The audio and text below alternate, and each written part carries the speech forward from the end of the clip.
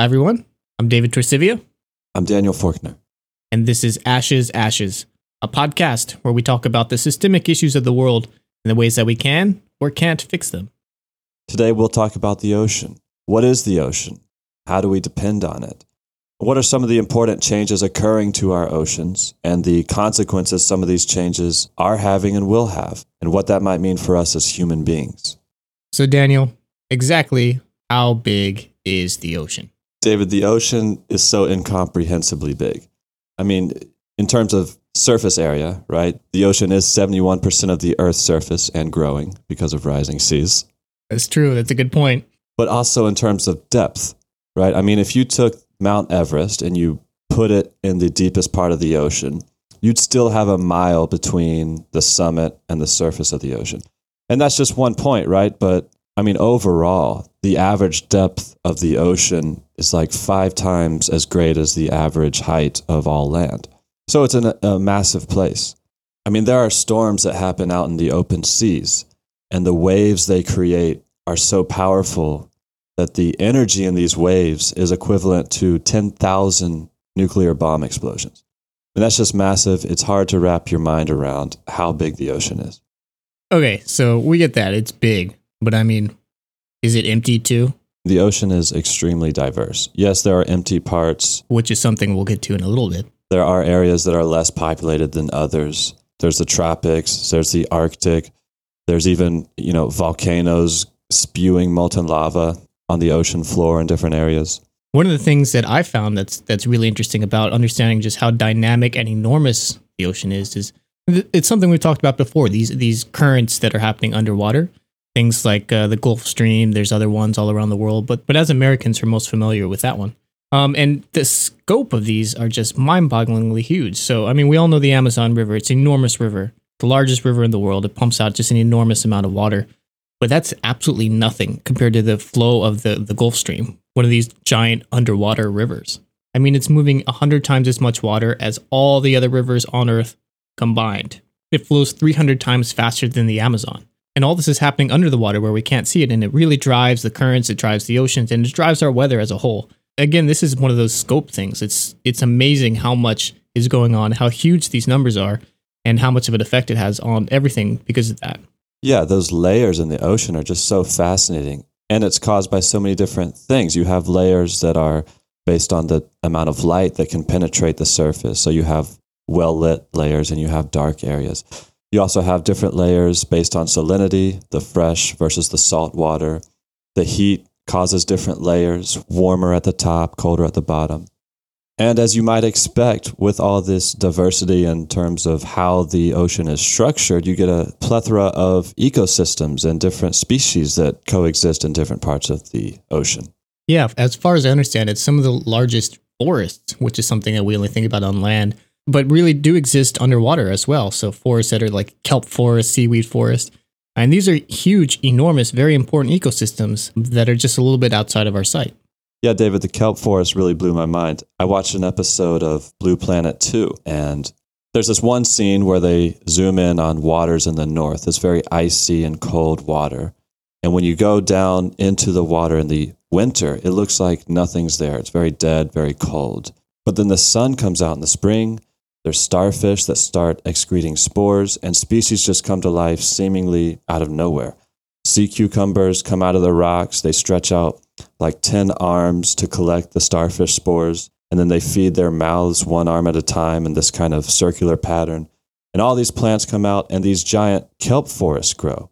And you have this diversity of fish that begin to interact underneath a lush green canopy, and it truly looks like a forest underwater. Yeah, I've seen some of those episodes. Everyone here, you should really check it out. Blue Planet 2. Some of the imagery is just absolutely amazing with this world that we never typically see or think about. But yeah, this diversity in the oceans, it's amazing. And there's a huge amount of life there. Depending on the statistics you're looking at, it's anywhere from 70 to 90% of all life on Earth is in these oceans. It's not on land. It's not in the rainforest. It's in these seas.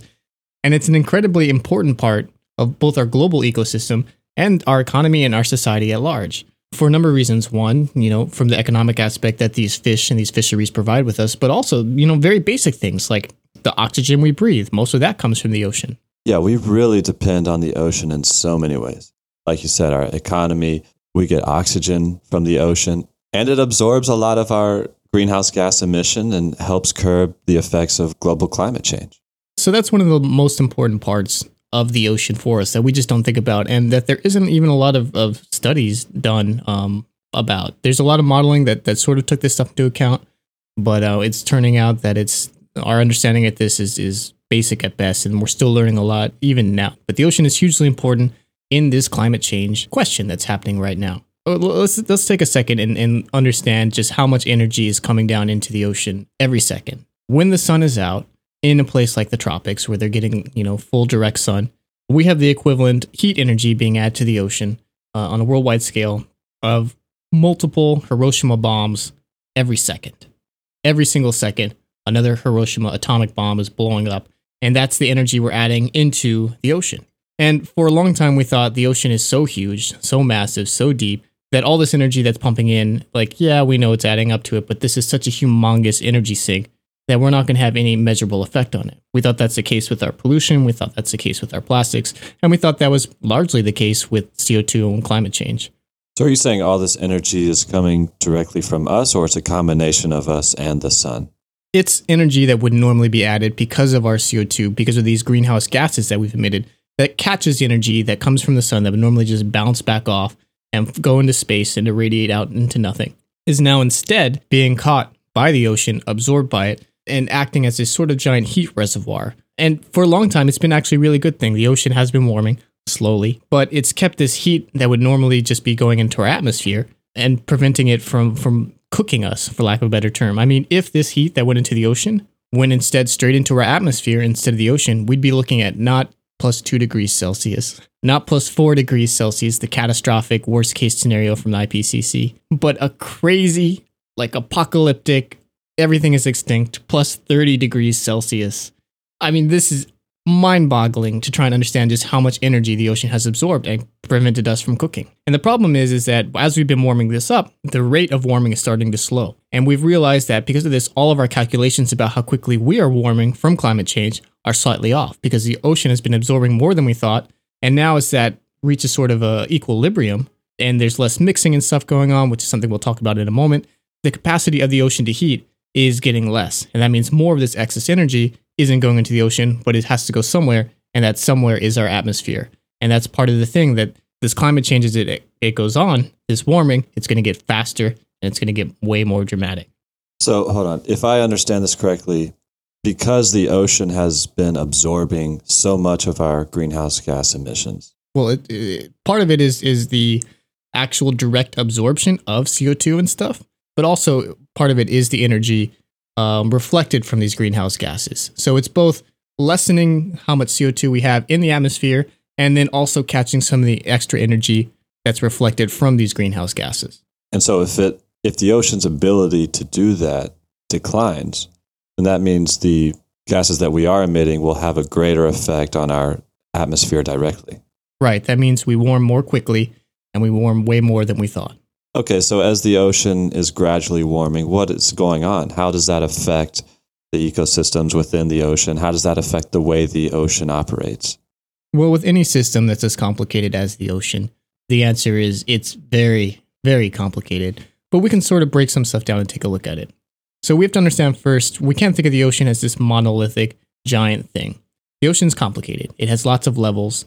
There's different regions of it. There's different oceans. Cold parts react differently to warm parts. And as we go deeper into it, different layers react differently. So thinking of it as like a centralized single being doesn't work so well. We have to break it down into different sections and stuff. So most of this warming that's occurring is occurring on the top section of the ocean. And the heat capacity of those layers is really extraordinary. So like the first 10 feet of the ocean, just to put in perspective, like not very deep at all, this is very shallow ocean, has the capacity to hold as much energy as the entire atmosphere. Okay? We're talking enormous amounts of systems that can hold enormous amounts of energy, which is why we see those enormous ocean storms, those giant waves. And so normally the energy would just sit there, right? And in a perfect system, it would slowly sink its way down and then equally be mixed and whatever. But the ocean's complicated. There's layers, there's heat layers, there's salinity layers, there's currents moving in and out of it. And so all these different layers need to be mixed by these intercurrents. These are things like the Gulf Stream, the Kuroshio Current. these very important underwater rivers that act as giant conveyor belts, moving water from warm parts to cold parts, low oxygen to high oxygen, and different salinity levels, and just acting as giant churning engines that keep the water very mixed and prevent the ocean from becoming extremely stratified, which has a number of problems, which we'll talk about in a little bit. But as this ocean warms, some of these currents are disrupted. We're seeing this in a number of major important ocean currents: the Kuroshio Current, Gulf Stream, AMOC. These things that were normally global engines driving this mixing are suddenly starting to slow. And we think most of that is from, one, warming on the higher levels, and two, the melting of ice and dropping these very cold, low salinity waters into the deep ocean, throwing off this natural conveyor belt. And that has a lot of profound effects. So I think the way the warming kind of stratifies the ocean, like you're talking about, it affects the way the ocean holds oxygen, right? So that top layer, as it gets warmer water can't hold as much dissolved gas, so a lot of oxygen leaves. So like when you have a cold drink, it stays fizzy longer than a warm drink because cold liquids hold gas better than warm liquids. And so as we warm the ocean up, we start losing oxygen. That's interesting because warm water holds dissolved solids easier than colder water. But so I guess that's one effect going on. But then the other effect of this stratification is that part of this mixing process that you're talking about, because warmer water rises and separates from colder water, that top layer, which also gets the most oxygen because it's interacting with the air, would normally circulate that oxygen to lower levels just by natural mixing, but this stratification prevents that. So there's a big part of the ocean that's not getting as much oxygen as it normally would. Yeah, so this is one of these really unforeseen consequences, something that's invisible but has huge effects on the inhabitants of the ocean. We get these things in the mid-levels. They're called oxygen minimum zones. There's also other ones called hypoxic zones where there's literally no oxygen, and things that happen to wander into these suffocate. It's weird to think about things in the ocean as having like different pockets of oxygen levels, but it's really not so different when you think about it. As we climb mountains and we get higher, right, there's less oxygen available to us. Well, the same thing happens in the ocean. As you go deeper, there's less oxygen. Normally, that's okay because fish live in these certain vertical regions where the oxygen levels and the pressure and the light are appropriate for them. But as these oxygen minimum zones emerge and then expand, and they expand not just like out horizontally, but also vertically. And it starts compressing the space that these ocean inhabitants live in. You see it in some places, fish that would normally dive down, 300 feet or even deeper, 300 meters, suddenly aren't diving deep at all. They're living much closer to the surface because if they went any deeper, they'd literally suffocate to death because there's not enough oxygen in these areas. You're seeing dramatic changes in the way fish behave, and that has big effects. As you compress the living area of these animals, they start living closer together. Predator lives next to prey, and it has profound effects on ecosystems and food chains. Yeah, these low oxygen areas, I think, have expanded by more than 1.7 million square miles in the past 50 years. So it is having a profound effect. And not just those species that are living at the top layer, like you said, that are getting compressed, but there are mid-layer fish, these fish that kind of live in these dark areas of the ocean, and they only come up at night to eat phytoplankton. But because their environment is getting a little bit more oxygen starved, they have to come up more often for oxygen and are often exposed to the light where it's much easier for prey to take advantage of them. And some of these fish are the backbone of marine food chains. And as we see more species that are on the bottom of the food chain get devastated for various reasons, it will affect the ability for larger species to survive, which could have even bigger consequences for us. Right. And these areas are expanding dramatically and expanding quickly to the point that a lot of scientists who weren't even aware this would be a problem just a decade or two ago are shocked to find the size of these fisheries shrinking and moving around and literally displacing fish into parts or into places that they would never have lived before. And we're seeing a dramatic worldwide decrease in the amount of oxygen that's in the ocean as a whole. And this has huge unforeseen consequences for the future. By 2100, we're supposed to see a 7% decrease in total oxygen levels. But remember, this isn't just across the board. Some areas will see 10, 20, 50% decreases in oxygen, which makes life uninhabitable. And so where we once had this enormous, huge rainforest of life, where there's lots of animals and fish living everywhere, we're suddenly getting huge blue, wet deserts where life literally can't survive because there's no oxygen for them to breathe. In addition, these shifts occur in microbial ecosystems as well. I think a lot of microorganisms that are moving and shifting to these low oxygen areas, these microorganisms that thrive on these types of areas produce nitrous oxide, right? Which is really bad for our atmosphere in terms of its effect on global warming. Yeah, and even worse, they're replacing these phytoplankton and other small microorganisms that would be creating oxygen and making this problem worse. So it becomes this cascading failure, this feedback loop, which is the deadly word that we keep coming back to when we discuss any sorts of these climate change things, to make the problem worse and to make things get worse faster than we expected. But that's not all. There are worse things going on in the ocean. So this is all related to the process of deoxygenation, right? Removing oxygen from the ocean. And that's like one of three major processes going on in the ocean right now, right? This triple threat. Of climate change, natural processes, yeah. And I guess one of the other processes that's really connected to this warming process is acidification of the ocean. Yeah, that's the big one here. And the one that's maybe the most surprising for biologists and researchers. Carbon dioxide that goes into the ocean lowers the pH, overall pH level of the ocean by producing this carbonic acid, which has huge implications for our coral reefs, fish, phytoplanktons, etc., that we really rely on. Yeah, and I don't want to undersell just how much of a tragedy this is. The largest extinctions in all of the history of life on this planet have been because of ocean acidification. Some of the largest ones of these killed 95% of all life on Earth. And right now, as best as biologists and geologists can tell, the ocean is getting acidic faster than at any other point in the entire history of the planet. We might be on the cusp of one of the greatest extinctions ever. So we're creating the same conditions that led up to, I guess, one of the worst extinction periods on planet Earth. Is that what we're looking at then? Is a mass extinction in marine biology? Yeah, a number of biologists, a number of scientists, even the UN is concerned about this and are writing lots of reports on exactly this subject. It's not something that we're trying to oversell and make dramatic and stuff, but we really might be sitting here watching the start of one of the largest mass extinctions ever.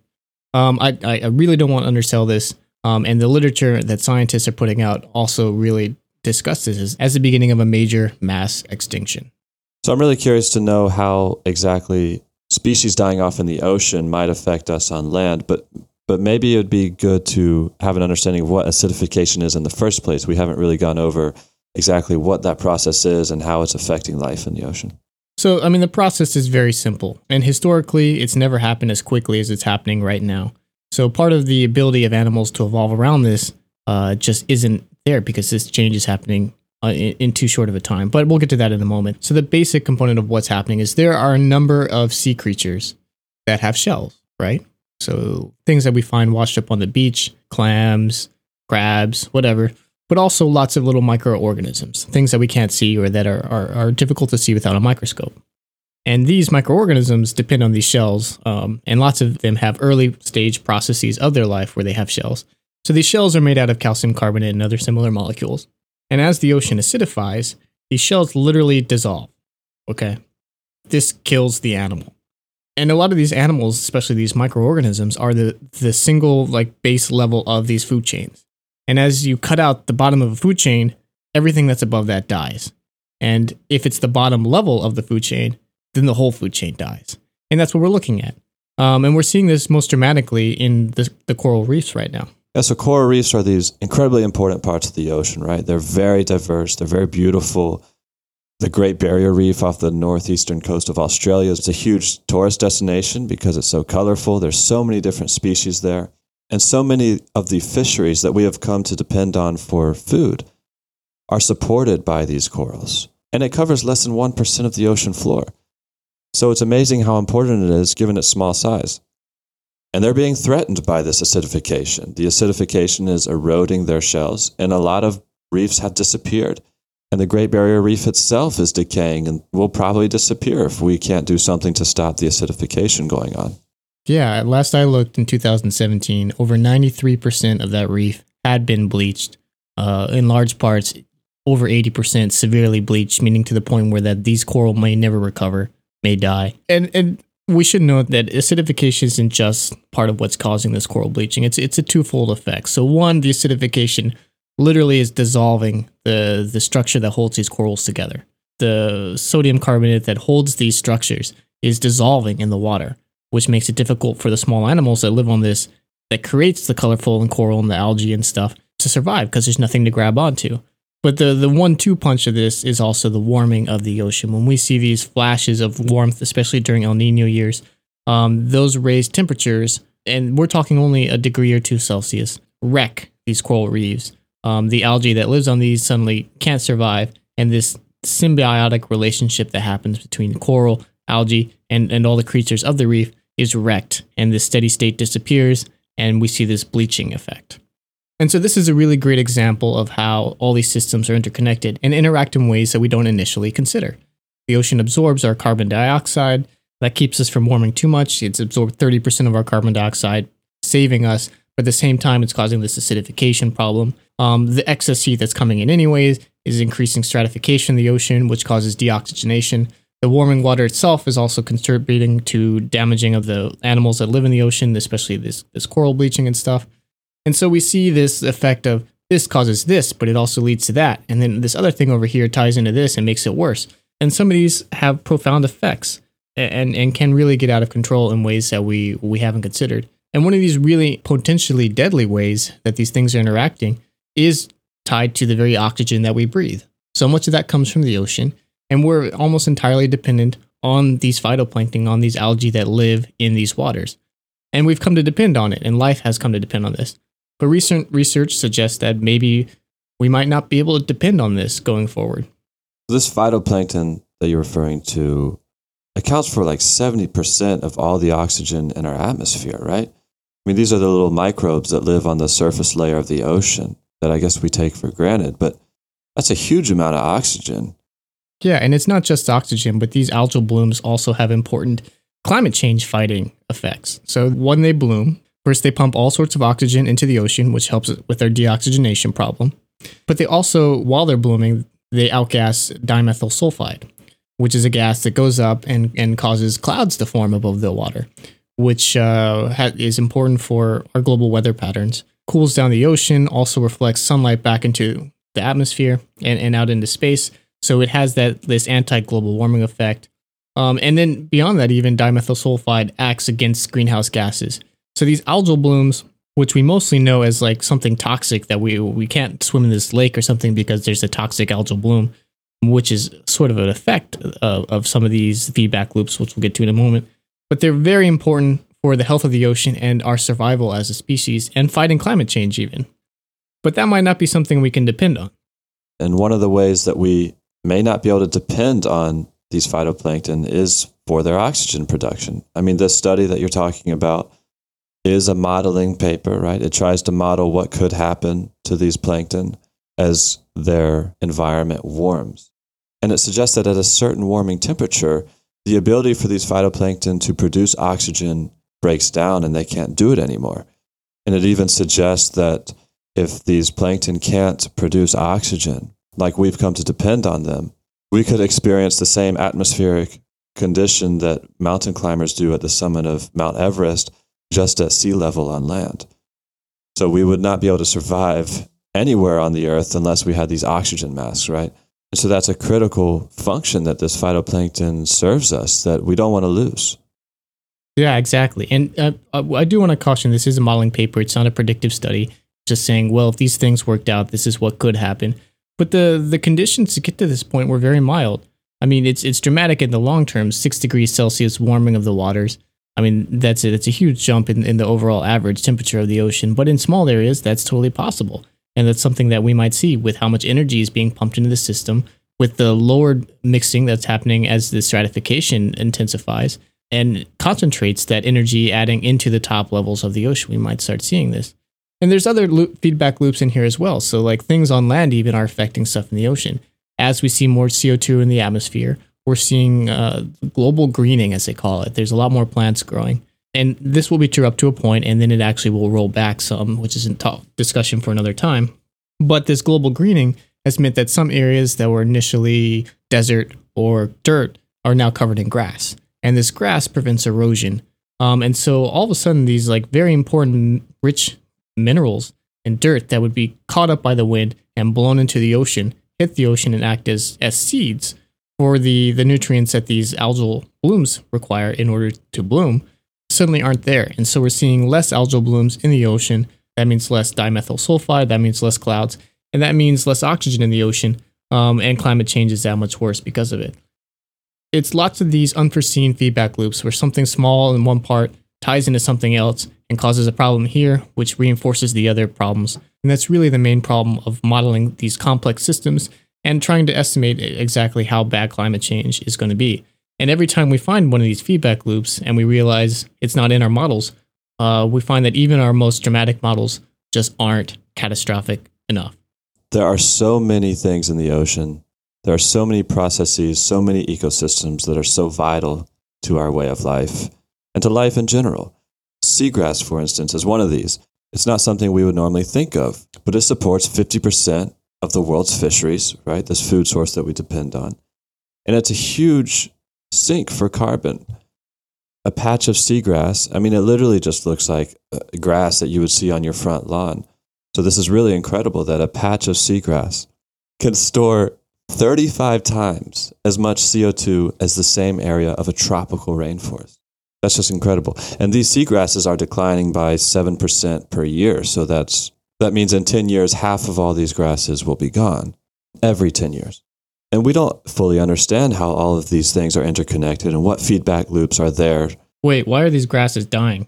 Well, they're dying from a number of reasons, from the usual stuff you would think of. And some of these feedback loops that we've been talking about are contributing to this decline, in addition to very direct actions that we are doing, like our runoff from our agricultural productions, our coastal developments, our land reclamation projects, oil extraction, and the sewage that we put into the ocean. All of these are combining to disrupt these feedback loops, these natural feedback loops, and directly causing the decline of some of these very important ecosystems that we rely on. And it really is incredible how some of these systems have balanced themselves. Like in the seagrass environments, you have sea turtles and they feed on the seagrass. And then sharks will come to prowl these waters to try to eat the sea turtles. What's really interesting is that this is a good relationship because the shark causes the sea turtle to kind of move and change position as it tries to avoid being eaten. And in moving around, it prevents the sea turtle from overgrazing any particular patch of seagrass and preventing it from growing back. All these ecosystems are in a very steady, balanced state. And as soon as we start contributing into this stuff, as soon as climate change starts pumping energy in, as soon as we acidify the ocean, is even more direct actions like our pollution, our plastics, which is a conversation for another time, starts disrupting these steady states, then we have huge consequences. Declines in fish, declines in environments, declines in oxygen that we have to worry about. And that will have profound effects, not just on the oceans, but on us, who are very dependent on the ocean. I mean, how dependent are we on the ocean exactly?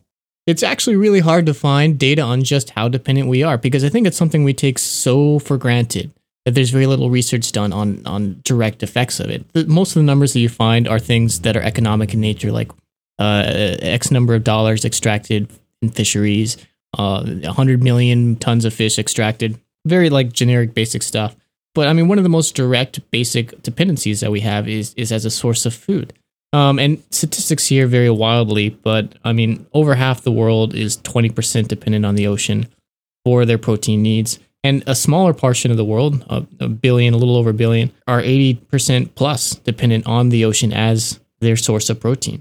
You wipe out these fisheries, you wipe out the ocean, and you have billions of people starving. And it's not just like an extinction level thing, but even small declines in the fishery stocks can mean increased prices, which can put these resources out of the hands of people who need it and can have profound impacts on our nutrition. And so over 1 billion people depend on fish in a very significant way for their food source.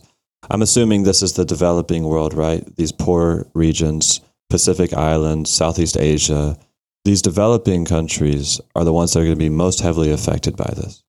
Yeah, exactly. Like everything climate change related, it impacts the poor the most. And you're talking about totally wiping not only the nutrition source for these people, but also the livelihood for a huge amount of these developing nations where they're wholly or at least mostly dependent on the ocean for their way of life, from everything from food to employment. And even in developed nations like the United States, the people who are going to be impacted, these fishermen, are some of the most at risk. Lots of them are freelancers, the margins are already low, and as these fisheries decline because of both overfishing, because of pollution, and also these natural processes, which I say natural, but are caused by man-made global warming, they're going to be at risk as well. And this industry is going to slowly die and have huge effects both domestically and abroad. And so what do we need to do here? I mean, lower our carbon emissions, switch to renewable energy. Surely if we reduce our carbon emissions, we're reducing the warming effect that will take place on the ocean to combat that warming, right? We'll be putting less carbon into the ocean, which is contributing to acidification. Yeah, I mean, sort of. So part of the problem is this scale of the ocean, this thing that we thought was so humongous that we could never possibly affect it. Turns out we were wrong. But at the same time, it makes it really difficult for us to do things to fix these problems because the scale necessary is just so massive and so expensive that it might well be out of our reach. So some of this too is the climate change is locked in a little bit. There's lag in the ocean. This energy isn't going anywhere. And we can't exactly easily suck all this carbon out. Because first off, we don't have the technology for that. And second, there's nowhere to put it.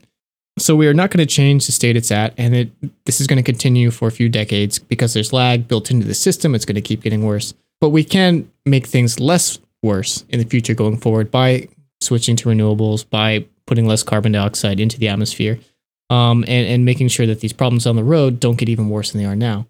But there's very little we can do to affect these things directly. With that said, though, there are some crazy plans. Crazy plans along the technological innovation that we might need to do?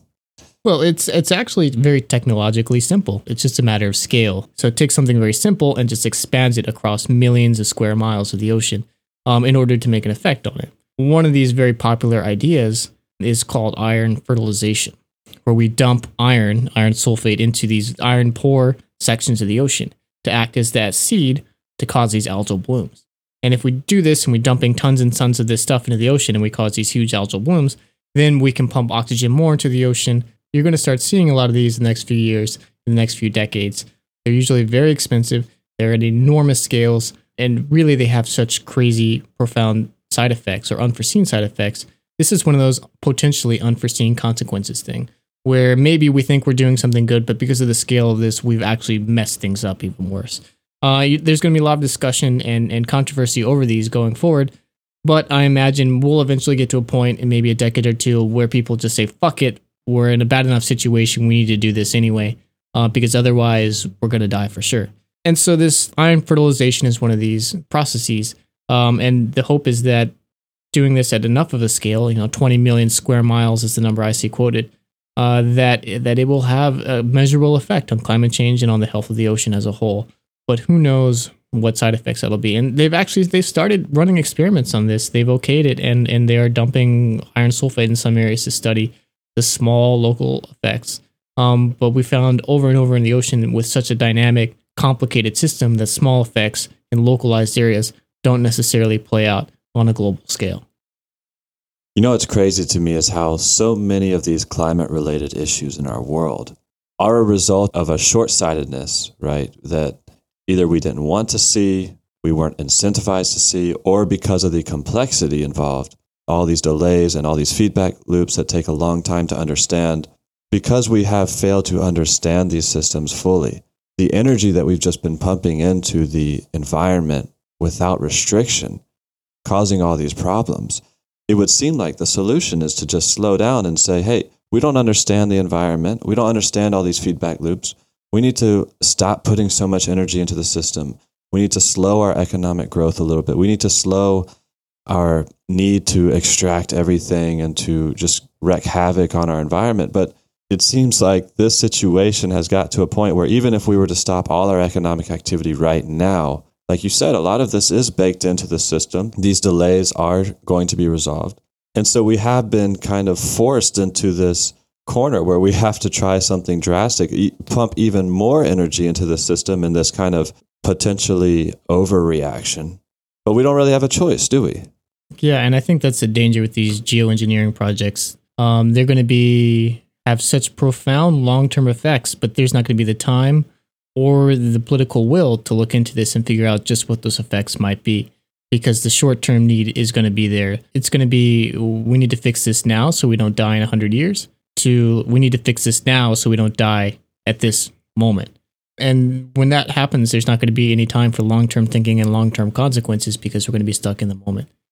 And so much of our system, like you said, is focused on short-term gains, short-term whatever.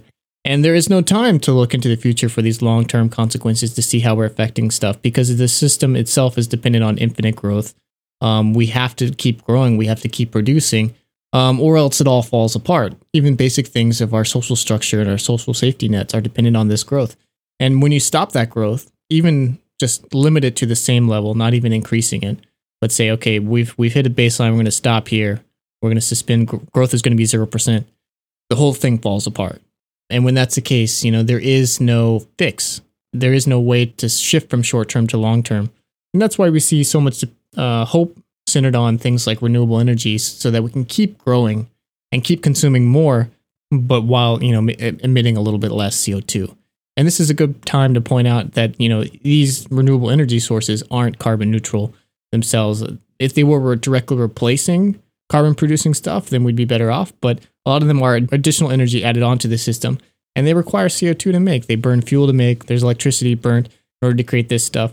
And even these green energy systems added on are still CO2 producing, are still contributing to the problem, just less than they would be if it was a replacement. But because it's adding on, it's just contributing to the problem. So the ocean is a very complex system. And so is our social, economic, and political systems. Our solutions going forward are not so simple. And yeah, I think it's easy to criticize the way our economic system has been going forward with this need for infinite growth. But like you said, 0% growth isn't really the solution either. And it's important to point out that not all growth is the same, right? It seems like our economy has focused mostly on this type of quantity and physical growth, right? Expanding of physical infrastructures, expanding of populations, expanding of wealth. And I think if we're really going to go forward with sustainable goals and try to solve these problems realistically, we need to think of growth less as a quantity that we need to just expand, and we just need to multiply quantities of production and extraction, and think more of qualitative growth. So how can we improve the welfare of society? How can we improve our processes so they're more efficient and more sustainable? And how can we share the benefits of all these systems with everybody and not just a select few? And so that's the type of growth we need to be looking forward to. And I think if we focus on that type of growth, this quality for our society, we will be incentivizing solutions for these problems that go beyond the mere short-term profit incentive. I think that's a great vision for the future, Daniel. If you want to learn more about the things we've discussed today, or listen to old episodes and find additional information, visit our website at ashesashes.org, or find us online on your favorite social media network at AshesAshesCast. Once again, thanks for joining us. We've got a great show coming up next week that we're really excited about, and we can't wait to share it with you. Bye. Bye-bye.